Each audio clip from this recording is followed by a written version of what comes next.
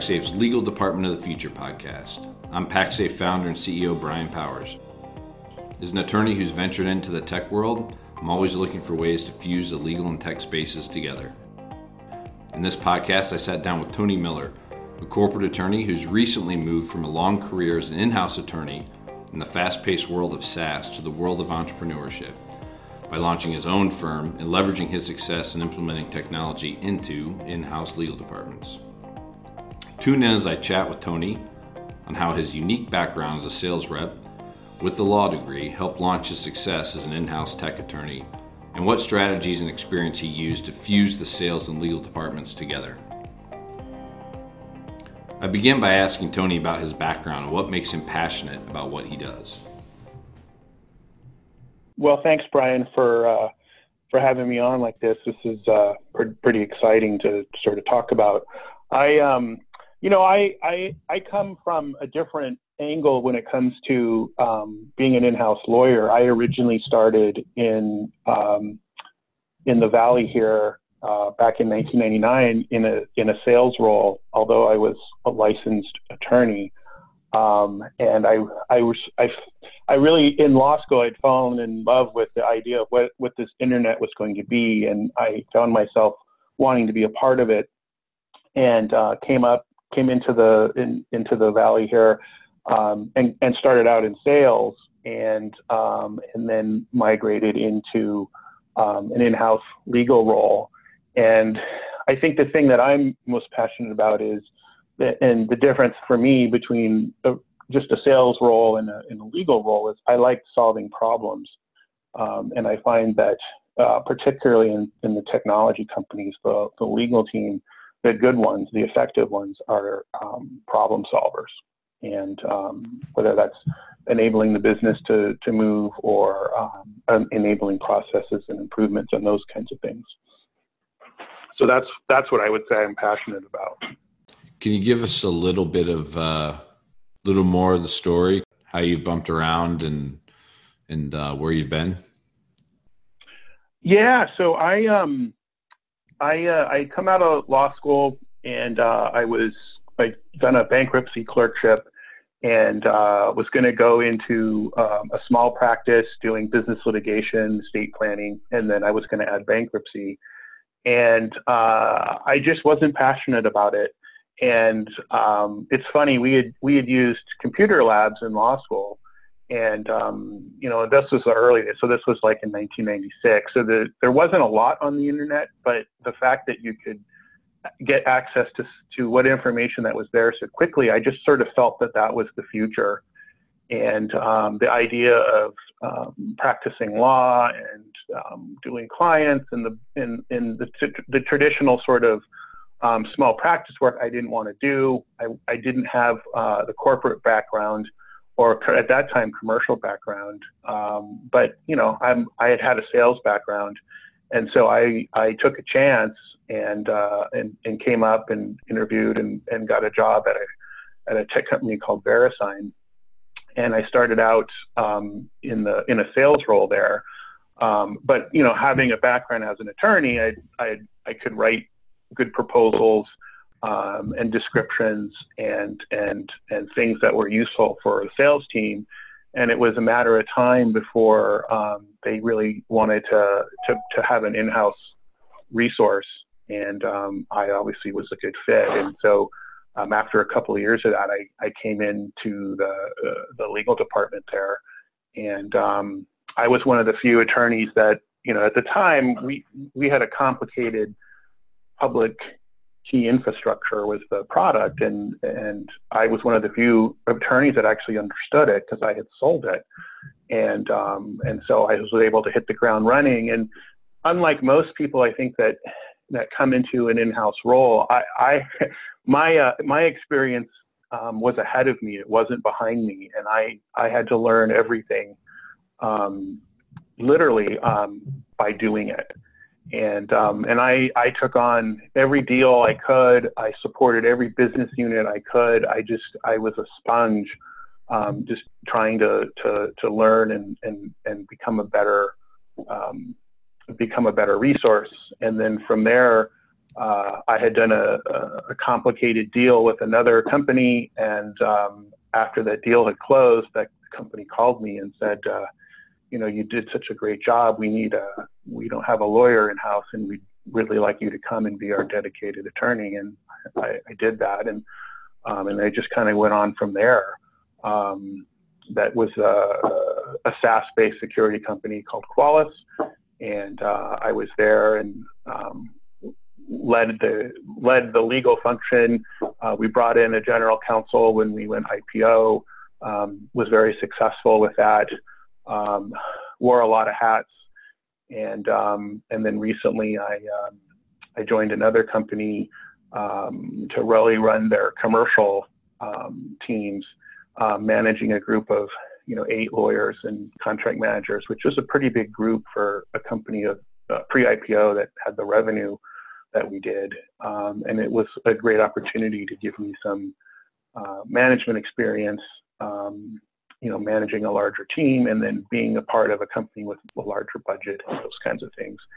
And then I recently left, and I formed with an old colleague of mine a new partnership, and we are providing general counsel and commercial and compliance services to startups and even well-established companies that have a need for seasoned transactions lawyers.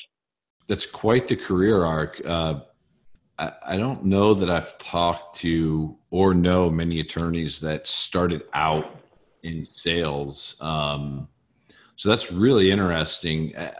How do you think that background kind of framed your approach to being in-house, especially in that first gig? Where you started out in sales and then transitioned in-house, do you think that sales background gave you some operational knowledge that was helpful? Yeah, I mean, I absolutely do. And, it's always been a source of frustration for me that the relationships between the sales organizations often and the legal organizations or the in-house legal, have more tension than I think are necessary. And obviously there's a lot of pressure to get things done, time frames, and people making risky or bad decisions. But I think having a sales background for me, I understood exactly the pressures that those folks were under when they were making their demands. And I always sort of thought I could sort of bring that understanding to bear with respect to when they became my clients, and then I would be serving them. And then the other thing too is I think, and this is something that I think the good in-house lawyers, especially on the transactional side, have to do is, you also have to sell. You should be enthusiastic about the product that you're supporting and be able to, help facilitate, getting the customer to make a decision about why the particular product or service you have is going to make them more successful. And I always think I brought that to the transactions I was doing, certainly. And then just, having a good business sense, making smart business decisions, understanding where risk plays a role, but where business also does, and trying to, straddle that line. I think I would say that's probably the good context for, my approach to this. One thing I do recommend too is that, it's good for attorneys. I've drafted them, I've edited them and whatnot, is understanding the comp plans and knowing how what the triggers are for the sales teams, if you're able to do this, how they get paid. And you should be able to understand what's driving their behavior. And once you have a better understanding, it can only enhance your ability to support your clients. Yeah, so that's really interesting. Do you have any good examples or stories about how that's helped? Yeah. I mean, I guess I would just sort of say it in general terms, which is that if you understand, whether in the comp plan, I mean, one of the big challenges is that oftentimes in companies, depending on how the comp plans are structured, there aren't the necessary incentives, for instance, for the sales teams to bring in business earlier in the quarter rather than later. Or they're structured in such a way that even if they're discounted at the end of a quarter, let's say, the incentive there's no disincentive, if you will, on the sales rep to bring it in and heavily discount, let's say. And then obviously that translates into tremendous pressure on your legal resources when, if in a given quarter, if 80+% of the business is closed in the last 3 weeks. And while I wasn't always able to change it, at least I could understand it. If I reviewed the comp plan and I understood that there weren't those incentives or triggers to have business close, let's say earlier, and then hopefully try to make recommendations for that in the next session where maybe the comp plans are going to be updated.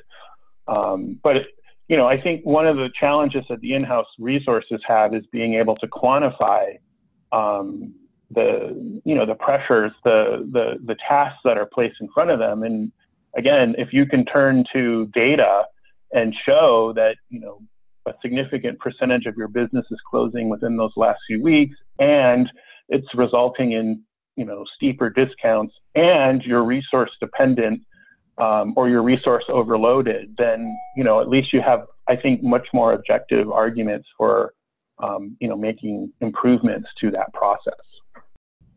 Yeah, that makes perfect sense. I'd be interested to know how many other in-house lawyers have that perspective, because I can see, we obviously at PacSafe, and prior to that, when I was practicing law, dealt with lots of in-house lawyers, and I think the understanding the operational drivers behind why they are doing things, especially in the commercial side, is just so important. So that's a really interesting perspective. Switching gears a little bit, but related, let's talk about technology. What's your approach to injecting technology into the legal departments that you've worked in, to both, I guess from two perspectives: one, to help you with your job, but two, through the lens of a lawyer, how can technology be used, to help on the operational side, right? Yeah, it's a good question. I was just thinking let me give you a sort of a war story that kind of got me thinking this way. And it comes back to when I first was in-house, we at VeriSign, we used to do all of our orders manually through Excel spreadsheets and sending emails and Word documents and the like. And we continued to grow, and it became a challenge at scale. And so the company spent millions of dollars, and we implemented an Oracle system. And then as an offshoot of that, they thought, well, it might be nice to have some, what today, we didn't have a name for it then, as I recall, but some kind of life cycle management built into this Oracle system that was going to be now our sort of back end. And we were sort of an afterthought, the legal team was. And I remember, to summarize the story, the solution that was developed was so complicated that none of us could use it. And we had a paralegal in the department that supported all the lawyers and contract managers, and she actually quit. She actually retired when that system was set up, and because a lot of the burden was going to be placed on her, to do all these data entry points. And the gist of what happened is that the sales organization, the finance organization, the support organization, all these different groups wanted intelligence out of the various contracts. And because it was a homemade solution, it required somebody to hit every one of those data points and literally type the data in. And I just remember my takeaway from this was all the time and money that we spent, and none of us in the in-house role, and we had lawyers from, Amazon and Yahoo and in those early days, but none of us had any solutions to help develop something that would have worked, and that would have been useful for us, or B, alternatives to suggest at the time that they were contemplating, putting something together. And I just sort of had it on the back of my mind that at some point, we can't just be focused on our Word documents and our emails and the simple things, red lines and things that we do. There are things out there that we also need to learn and explore. And that sort of got me thinking, trying to think much more operationally in the subsequent years. And again, there wasn't always, budget to do those things, but I always had it in my mind is what can I do to improve the things that we're doing if we're going to scale. So tell me more about that. So you developed that mindset. You have any good stories or examples about how you applied that moving forward in a successful way with technology? Yeah, well, if you're not going to blush too much, I can tell you in my last company how PacSafe actually was a good solution for us. Happy to listen to that story. So one of the challenges that had always been was that as we were growing, as we were getting to scale, the business teams, whether it be sales or reseller organizations, would say, "Hey, we really want a click-through agreement. We need a click-through agreement because we want to do volume, or we have these evaluation initiatives or early downloads for marketing purposes, and we really need you to draft a click-through agreement for us." And I would say, happy to draft a click-through agreement. I could knock that out in a couple of hours. That's not a problem. The challenge that you have is that there's a lot of other pieces that go into this puzzle in order to make the click-through agreement make sense. And that includes, talking to the web team and developing the web pages around it, getting the content. It talks about the finance organization for how they're going to take revenue, how they're going to book orders, how things will get fulfilled. It talks about the support organization, whatever the triggers are going to be for them to fulfill whatever it is that they need to fulfill. And in some cases, it might be our operations team where as a result of somebody clicking and accepting terms and becoming a customer, is that going to initiate product shipment? And so I'm happy I can do my part of it, but unless you can drive the other pieces and that we can have a coherent, robust and scalable system, it's not going to go anywhere. And that often was the case. And, I ran into the same problem at my last company, and fortunately I'd come across PacSafe, and I sort of said to myself, this was the product I wish I had built if I had been a coder and an entrepreneur, because it solved a lot of those problems. And the legal team, myself, got to be the heroes because I was able to take those objections that I had raised in the past about all this infrastructure and all these challenges and say, I can bring this to you it can come out of our budget, and we can basically, add a lot of efficiency and get a lot of these agreements, or some of these low-hanging fruit, if you will, out of the review of the customer's legal teams or our legal teams. And so that was a real win. And it was just a matter of, showing them that it could be done, and that they weren't going to have to drive this into endless meetings in a big project management fiasco that wasn't ever going to go anywhere. So I would say, kudos to the PacSafe team on that. Well, thank you. We didn't invite you onto the podcast to tell a PacSafe story, but glad that's something you wanted to share. Yeah, well, and I think, not to cut you off, but I think the one thing that's the useful or successful in-house resources have to do is, it's not enough to just buy technologies. There's a lot of technologies out there. It's understanding which is doing a landscape of what's out there and what's going to enhance your particular company's business, and help it achieve whatever goals it sets for itself. And again, that's whether it's getting more and more business out of the eyes of the legal department, whether it's just simply scalability, whatever it might be.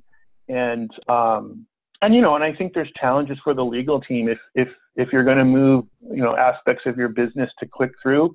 I think in my personal opinion, you should make sure that at least those terms with respect to that side of the business, I think I always sort of say you want to push the needle more to the middle to make them more fair, more acceptable, and less controversial, so that you don't have it bogged down with exceptions, and and you're really making an effort to move that part of the business along. So I do think there's an important role for lawyers there. And one of the things that I did at my last company was I had attended I think it was an ACC conference, and they were talking about something called legal operations. And, I was able to convince the general counsel that this was an area that we needed to go in.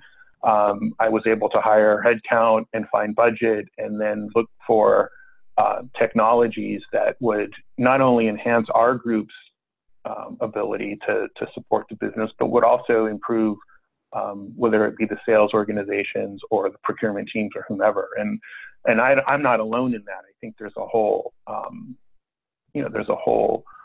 universe of folks in the legal operation side of things. But I think the lawyers themselves have to understand how those technologies can improve some of the things that they're doing. It's clear that you've had some success in getting the legal departments that you've been a part of to adopt technology. I'm curious if you have any kind of advice or tips for others on how you were able to do that, because that's not always the case, right? Like legal teams sometimes struggle to find budget or struggle to figure out how to build the business case around, enabling themselves and the way they interact with the business, with technology. And clearly that's something that you navigated well. So if curious if you have any advice on what was the magical recipe for you there? Yeah, I think the challenge has to be, you don't want technology for technology's sake. And it's certainly the case that if you're going to, when you introduce a new process or a new technology, it may solve X, Y, Z problems, but it also creates challenges A, B, and C, right? And so I think the key is really not losing focus on, or not being so myopic in your view. It's like, well, this will improve my team's efficiency by X%, but it may have a negative impact on the sales organization or finance organization or some others.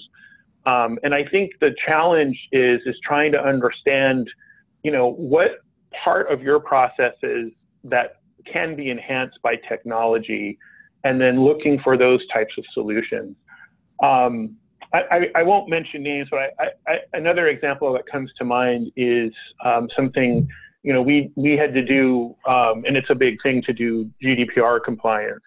And, there's a couple different ways to do it. You can do it manually, you can use spreadsheets, you can have meetings, and you can try to track those things, or there's a couple of vendors out there that you can use technology. Well, the technology side of it doesn't help you with your understanding of the rules around GDPR or the California privacy rules. You still need to know those things, but where the technology can be useful is it can be a really useful resource or database or point of record, if you will, for how you're going to go about your compliance. And in that sense, that's an enhancement to the company, and people's interaction with that tool can be an enhancement, as opposed to, we've replaced this challenge, but now we have these new ones. And, my big thing too is, and this was true with respect to PacSafe and other solutions, I took the time to bring in all the relevant groups that I thought would either benefit from this, or would support it because they could see the benefit of it. And I think that's all about building a consensus. And I think sometimes companies become, and it has to do with budgets and things, become so siloed. And you really need to make your case, and find other advocates within the business that would support your, whatever it is that you want to do, or whatever tool it is that you think you need to make your job better, and hopefully at the end of the day contribute to the bottom line of the company. Right. Yeah, it's consensus building both inside of the legal departments and outside with the business is something that we see a lot in our business, and we've heard from others like you. So that's great. Switching gears here a little bit, let's talk about what you're up to now. Your new law partnership venture. Tell us about that. Yeah, well, this is my first endeavor into sort of, I guess, entrepreneurship, in that I'm not working for anyone other than myself. But an old colleague of mine and I have formed a partnership. It's called the Summit Law Group. We're both into mountain biking and skiing and snowboarding, so we figured the Summit. We like the connotation, the context. But we're really trying to sort of bring a different model to support our in-house clients. And obviously we can do early stage general counsel services, commercial compliance, procurement and deals. But another part of it is sort of a legal operations side. And we've been putting together, sort of based on our experience working in-house, in the coordinating between whether it be the legal teams, the finance teams, the deal desk organizations, and sales operations, and et cetera, to build what we're calling a deal engine, which is sort of a process and playbook that our clients can follow and help them grow to scale. And then I think a big part of that will be technology solutions, like PacSafe, where where we can recommend tools and solutions that we've either used or others have used that they come highly recommended, that can really close out or fill out a change in process. And so that's kind of what we're excited about. And obviously we're a law firm in that we do billable hours, but we're also trying subscription models and other things like that. So we want to stay ahead of the curve, if you will, and really use our experience having solved a lot of challenges as in-house lawyers for multiple clients. No, I love that model. It's a very entrepreneurial way to to start a law practice. I mean, lots of people practice law, and there's lots of solo practitioners out there, and there's lots of small firms. But I think the approach that you're taking is really, really interesting, and I think you'll do well. So excited to see that launch and grow. Anything else you'd like to add here, or? No, I mean, I think we've covered a lot of things. I think, I think that, it's interesting. I watched a 60 Minutes episode a couple of weeks ago, and they were talking about AI and AI taking over, and pretty soon, AI would be taking over a lot of the entry-level attorney roles and things. And while I do think there's probably some truth to that, I certainly hope that's not the case, in that, for young lawyers, to take away document review, they would be missing such an important part of what makes you a good repository, if you will, for your clients, which is reviewing agreements and becoming so familiar with them that, you can understand how to structure a deal, or how to structure out of a challenge. And so I'll be curious to see if how the AI part of this works. But I know the technology is certainly improving, but I hope it doesn't really replace lawyers.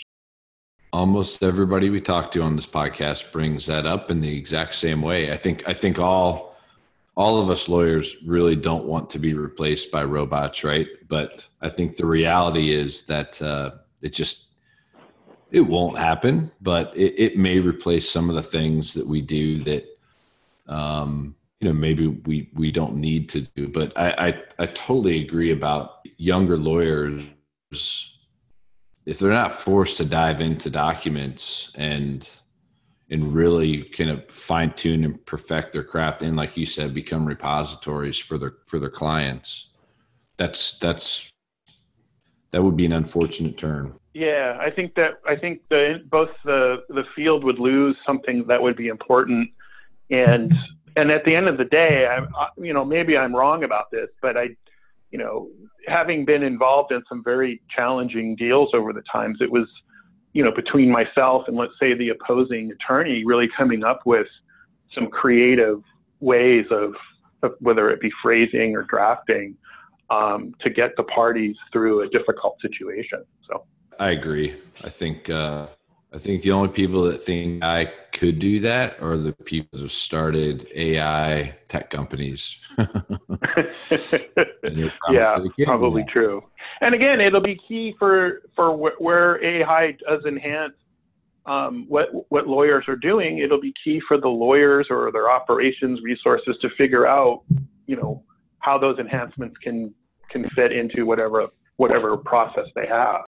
Well, Tony, this has been great. I think you provided some really, really good insight. I think your background is fascinating and has led you on a very unique path that I think people enjoyed hearing about. So thank you so much for joining us. Thanks, Brian, for having me. This was a lot of fun.